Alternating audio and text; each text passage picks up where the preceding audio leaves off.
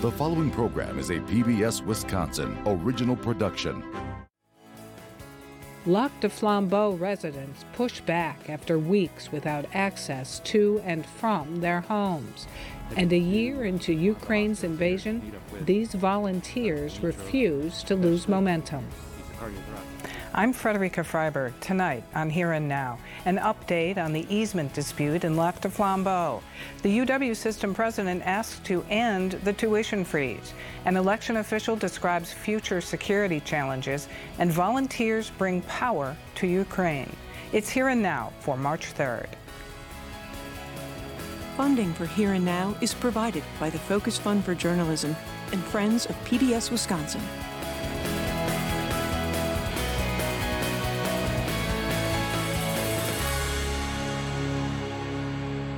Residents living on the Lac du Flambeau reservation filed a federal lawsuit Tuesday over barricades blocking 4 roads that cut through tribal lands. An easement to the roads expired 10 years ago. The Lac du Flambeau tribe is today asking for $20 million for right-of-way access and trespass damages. The lawsuit seeks an injunction to the barricades, as residents have not been able to come and go from their homes for more than a month now, and communication with the tribe has all but ceased. Homeowner and plaintiff Dave Meese told PBS Wisconsin, quote, "This is affecting homeowners' physical and mental health. We have become beyond discouraged at the inability for anyone to help us. We likely only have a couple of weeks left before the ice becomes dangerous to cross. Once that happens, we are truly stuck and have to make decisions whether we have to abandon our homes." For the tribe's part, a statement said, quote, "The town and title companies want the tribe to give them right-of-way access forever. Essentially, they are asking us to give up our land. We have given up millions of acres of land over generations. We now live on a 12 by 12 square mile piece of land known as a reservation. This is all we have left." Why are there so many non-tribal homeowners on the Lac du Flambeau reservation? Part of the answer goes back more than a century, when in 1887 the federal Dawes General Allotment Act carved up indigenous land for individual ownership. Marissa Wojcik speaks with Richard Bonnet, a UW-Madison professor of law and director of the Great Lakes Indigenous Law Center. Generally, what did indigenous lands look like before the Dawes General Allotment Act? They almost didn't look like anything to the untrained eye. And that's part of the problem with Europeans coming over, and not seeing territory and not seeing property. Maybe territory defined a little differently, different nations shared territory, maybe seasonally, etc. They didn't quite get that. There certainly was property, different tribes, different families, clans had fishing sites, had sugar bushes, had places where they did their ceremonies. They didn't see all that. The Dawes General Allotment Act in the 1800s, what did that do?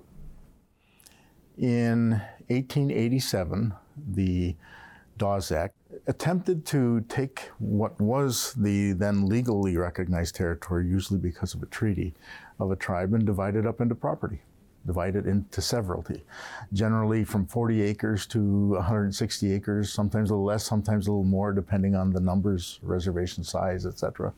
But it was with the intent to, purportedly, to make farmers out of natives, make private property owners out of them. One statement always attributed to Teddy Roosevelt is to act as a great pulverizing engine to destroy the tribal mass. That's what he said. So it did that. It, on many reservations like Lac du Flambeau, the federal government came in and drew lines in disregard of all those prior sugar bushes and fishing holes and other places where families had relatively recognized quote-unquote ownership. They came in with a ruler and a pen and divided up the reservations, often, not always, but often along, the American, system of metes and bounds and township lines, section lines, etc. And individual Indians and families ended up with private property in the American sense of the word. And they did this tribe by tribe, one at a time. Did tribes or individual people have any choice in the matter? That was depending on tribe by tribe too. It made the Bureau of Indian Affairs and the Secretary of the Interior the trustee. And so they started acting on behalf of the tribes and the tribal members as trustees do, oftentimes unilaterally. And thus we find rights of ways and easements, and or the Bureau of Indian Affairs leasing their lands for gas and oil, for timber, for grazing, and for roads, right? So that's how we sort of fast forward to get to this. And then it's important to, along that historical line, to recognize that, well, that 25-year period expired, and then they lost, the tribes lost significant amounts of land through a variety of means. Foreclosures by banks, by creditors, sheriff sales. So people are sometimes surprised. They see the big square on the map and they say, well, that's the reservation. How did there get to be so many non-Indians in there? This is largely how that occurred, was the allotment process. You can then quickly fast forward to all these easements and all the people living on some of the best land in the reservations, including at Lac du Flambeau. And that's how we got here. What was the cultural consequences of this on tribes, and what was the impact on tribal sovereignty? The impact has been huge. I mean, we can write books on the consequences of this. But when you're not in control of how land is used in a territory, your sovereignty is greatly undermined. The Indian Reorganization Act was intended to facilitate a rebirth of tribal sovereignty and governance, right? Some self-determination. And to get to the specific point here, while they in fact resurrected their self-determination in a lot of arenas, when it came to governing property, they largely have not. What do you think is going to happen next? From that historical perspective, you know, the Bureau of Indian Affairs was probably the font of these leases in the first instance, and largely to blame for them. They probably issued some of those leases, rights of ways, etc., without any consultation or consent from the tribe. The town probably just thought, well, we'll just let it lie and it'll go away. And, you know, just like those leases from 25 or 50 or even 99-year leases, which are common, they'll run out and the Indians will be gone, right? They run out and they weren't gone. And instead, there's a policy towards self-determination. Frankly, we are getting to the stage in 2023 where the Bureau of Indian Affairs might say, Congress might say, we will settle this out, the trespassing for 10 years now. Future cost, we'll pay a few millions to do that, but we will do that under a couple of conditions. Tribe, you will establish a recording office so that these kinds of interests can be registered somewhere so that title companies can find it. And Bureau of Indian Affairs, you will provide all the technical assistance they need to do that. And that's what should happen and could happen here if this is done correctly. And then this kind of thing won't happen again. And if it does, we know where the finger points. What do you think is most important, especially for a non-Indigenous audience, to understand about this situation, especially if they feel like already most of the finger pointing goes to the tribe? I think they have to understand all this, the difficult, terribly difficult history that people say, you know, well, I wasn't there, I didn't have anything to do with it. Okay, but you're there now. And it very clearly derives from that. Right? Imagine the feeling of irony if you're a tribal member with this whole history of, you know, imposed American propertyization, right? And then you're looking at a bunch of non-natives telling you that they didn't quite understand the property stuff at play here, right? It's hard for them to buy. So there are a lot of difficult dynamics. We just have to take some ownership of what we've done in this country. Now, as far as the tribe, you know, well, equities are equities. And they understand the relationship. They teach this between the collective and the individual. They teach people to assess those things separately so you can see how they're properly related and properly balanced. Well, these individual Americans, sure, they're Americans and they're part of that whole ugly history, but they're also individual people. And they have some equity at stake. And the tribe and its people will need to recognize that too. All right, Professor, thank you very, very much. You're welcome very much. You can watch that extended interview on our webpage at pbswisconsin.org/news. Turning to education, after a decade of undergraduate tuition freezes at the University of Wisconsin, the system president is now asking to be able to hike the cost of attendance by 5% starting next fall. Current tuition rates vary at the 13 universities in the UW system, from about $4,750 per year to just under $9,275 at UW-Madison. A 5% increase would add hundreds of dollars to that bill. Governor Tony Evers' budget calls for giving the UW system more than $300 million over the next 2 years, but that is still short to cover costs, according to the university. UW System President Jay Rothman joins us now. Before we begin, we should note PBS Wisconsin is part of UW-Madison. And President Rothman, thanks very much for being here. It's my pleasure. Thank you for inviting me. So you described that there are two levers for the university when it comes to meeting costs: state GPR tax dollars and tuition. But even the governor's education-friendly budget doesn't get you there. Is that right? Well, I think we have to look at it, and coming from the private sector, I look at it and say we have to have a profit and loss statement that balances out at the end of the day. We have to look at the various revenue levers that are available to us, and that's GPR as a practical matter and tuition, and we have to look at the expense side. It's been 10 years since tuition has been adjusted, and during that period of time, inflation has been there, but much more accelerated over the last couple of years.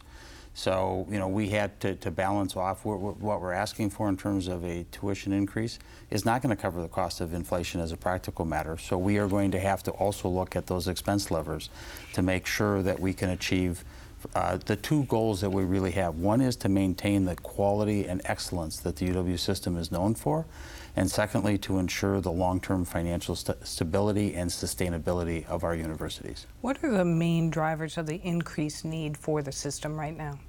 In some sense, it's the inflationary pressure, but we also need to invest. Wisconsin is in a war for talent. We are not filling the jobs that are needed by state employers. Certainly coming out of the private sector, I knew that because I was experiencing those same pressures. But as I've spent time in my current role talking to employers in the state, the need for engineers, the need for nurses, the need for teachers, the need for data scientists, that list goes on and on. We need to invest in enrollment and increasing the number of students who are graduating. The new strategic plan that was adopted by the regents in December has a target of increasing our graduates by about 10% to 41,000 annually by 2028. In your mind, what happens in Wisconsin if the university system cannot attract and retain that talent, those workers?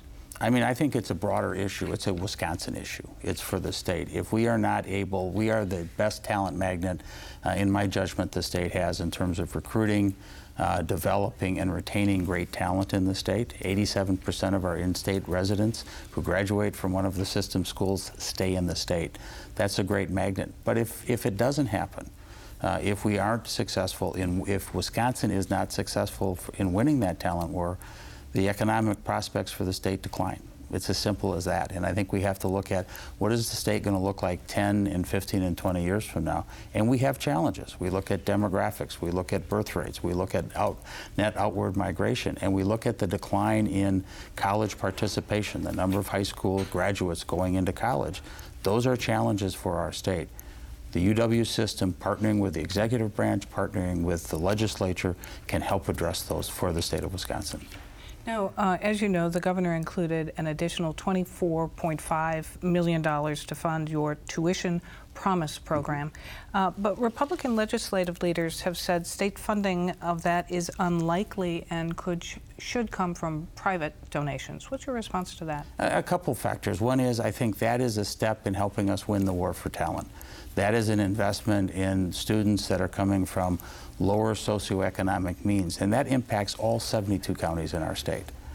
including the county that I grew up in north central Wisconsin. It can help get more students in because it takes tuition off the table. Those students still have a whole lot of skin in the game. They have a whole lot of skin in the game because they still have to pay for housing, they have to pay for books, they have to pay for transportation, and they are investing 4 years of their life in that college education. So there's a lot of skin in the game, but it allows for social mobility and allows us to try to address the talent war. So I think that is a big piece of trying to respond. Secondly, I think we have to be open. I'd welcome the conversation with the legislators about how we can structure that program. I believe in it. I think it's important. I think it helps achieve some goals for the state. But I also think we have to, we have to be open to having that conversation with them, and I look forward to doing that.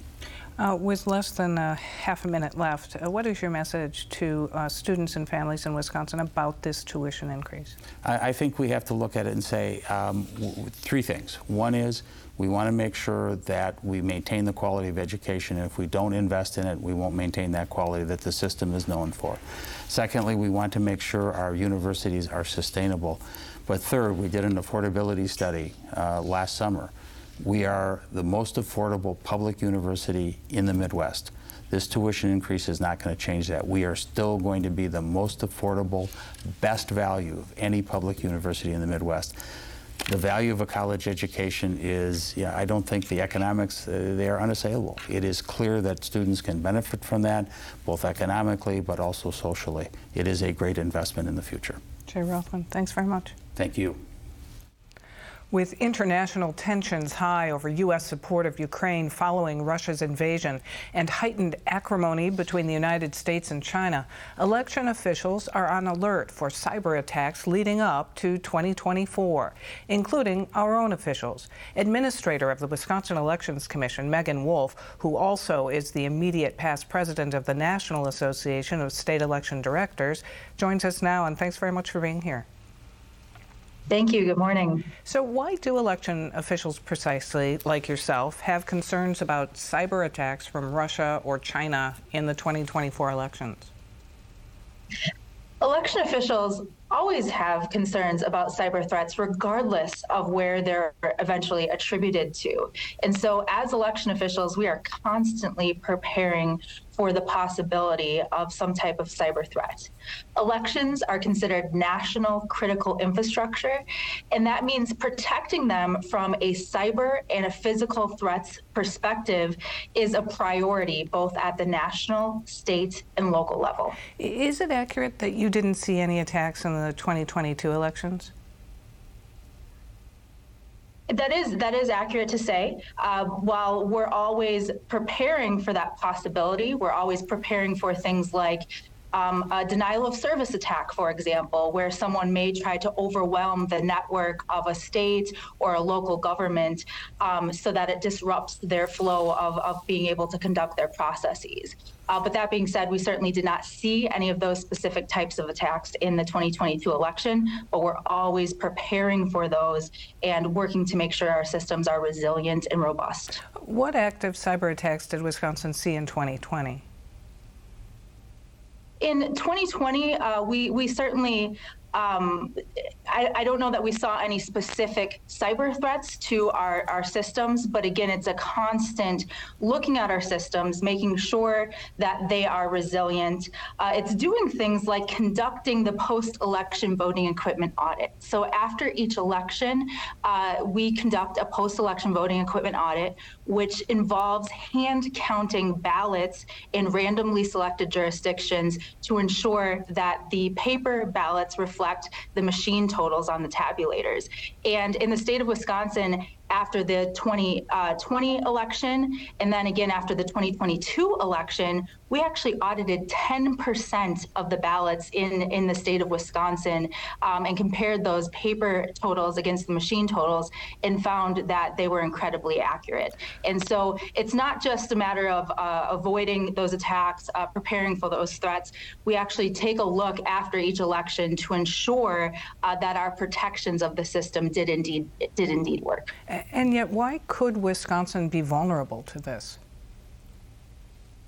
Any corporation, any government entity, any individual is certainly susceptible to cyber threats. And so it is our responsibility as not just election officials, but as government officials in general, to make sure that we are preparing for, practicing our contingency plans and our resiliency efforts. And we do a lot with our local officials to ensure that they understand cybersecurity best practices and that they have the resources they need to be able to operate their local election systems in a secure manner.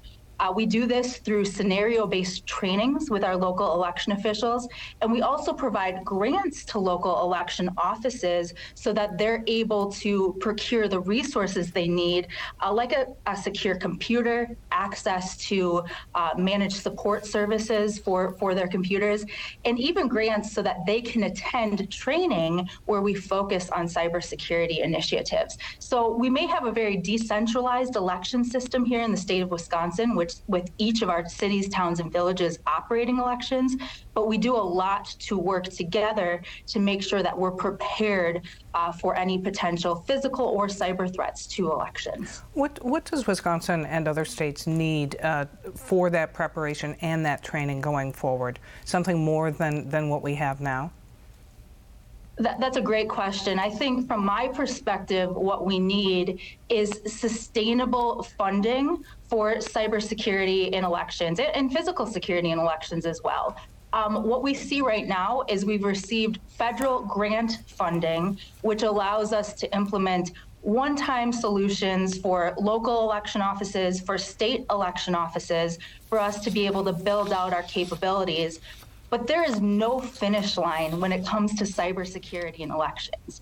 Every day that goalpost moves, the threats that we face, those move and they change. And so we really need to find a way as state and local governments to be able to sustain those initiatives, because the threat of a cybersecurity attack, it's not going to go away, and there is no finish line. And so I think finding ways to create sustainable funding and programming to support security in elections is really, really an important initiative and should be a priority at both the state and the local level.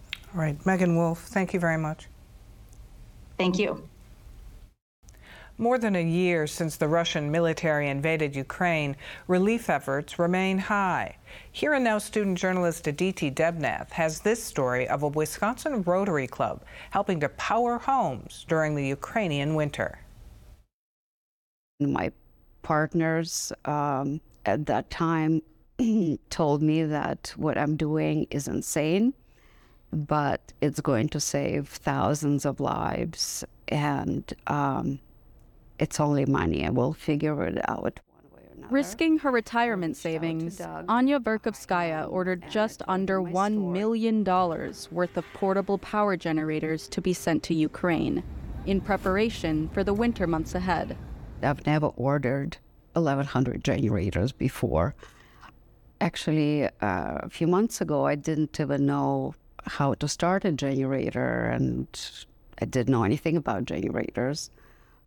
She then met Dr. Doug Davis, who had a similar mission. Since Russia's invasion of Ukraine almost a year ago, Dr. Davis has shipped an estimated 100,000 pounds of medical aid from a warehouse in Germantown. We had probably 50 Gaylord boxes of supplies that we were having trouble getting shipped, and she's like, I can take care of that.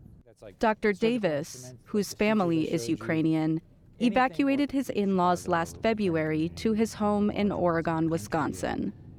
His brother-in-law, Dr. Taras Gaba, has been able to use his medical connections in Ukraine to help determine high-need items.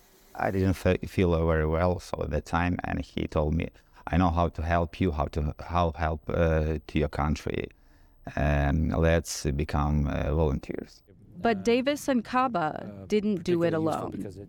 The Rotary Club of Milwaukee has provided countless volunteers toward the cause, and in January, the group was able to fundraise for Verkhovskaya's generator project. We like to think of ourselves as people of action who work together to really make a difference, not only in their communities, but communities throughout the world. This February, Dr. Davis traveled to Ukraine, where he and the Rotary Club of Ukraine took delivery of the first generators to arrive. Amid air raid sirens and catching up with family, he says witnessing the payoff is what keeps him going. I think learning about all that may have even been harder than medical school. Back in Wisconsin, volunteers don't have time to celebrate the generator project's success. And you can't really celebrate any small victories or big victories because there is this tremendous cloud of collective tragedy that is happening that you're trying to fight all the time. Though donations may be slowing down, the crisis-level need for humanitarian aid in Ukraine persists, now one long year after the invasion. If people think that this is just some country in Eastern Europe, no, this is World War III. For Here and Now, I'm Aditi Devnath in Germantown. For more on this and other issues facing Wisconsin, visit our website at pbswisconsin.org and then click on the News tab. That's our program for tonight. I'm Frederica Freiberg. Have a good weekend.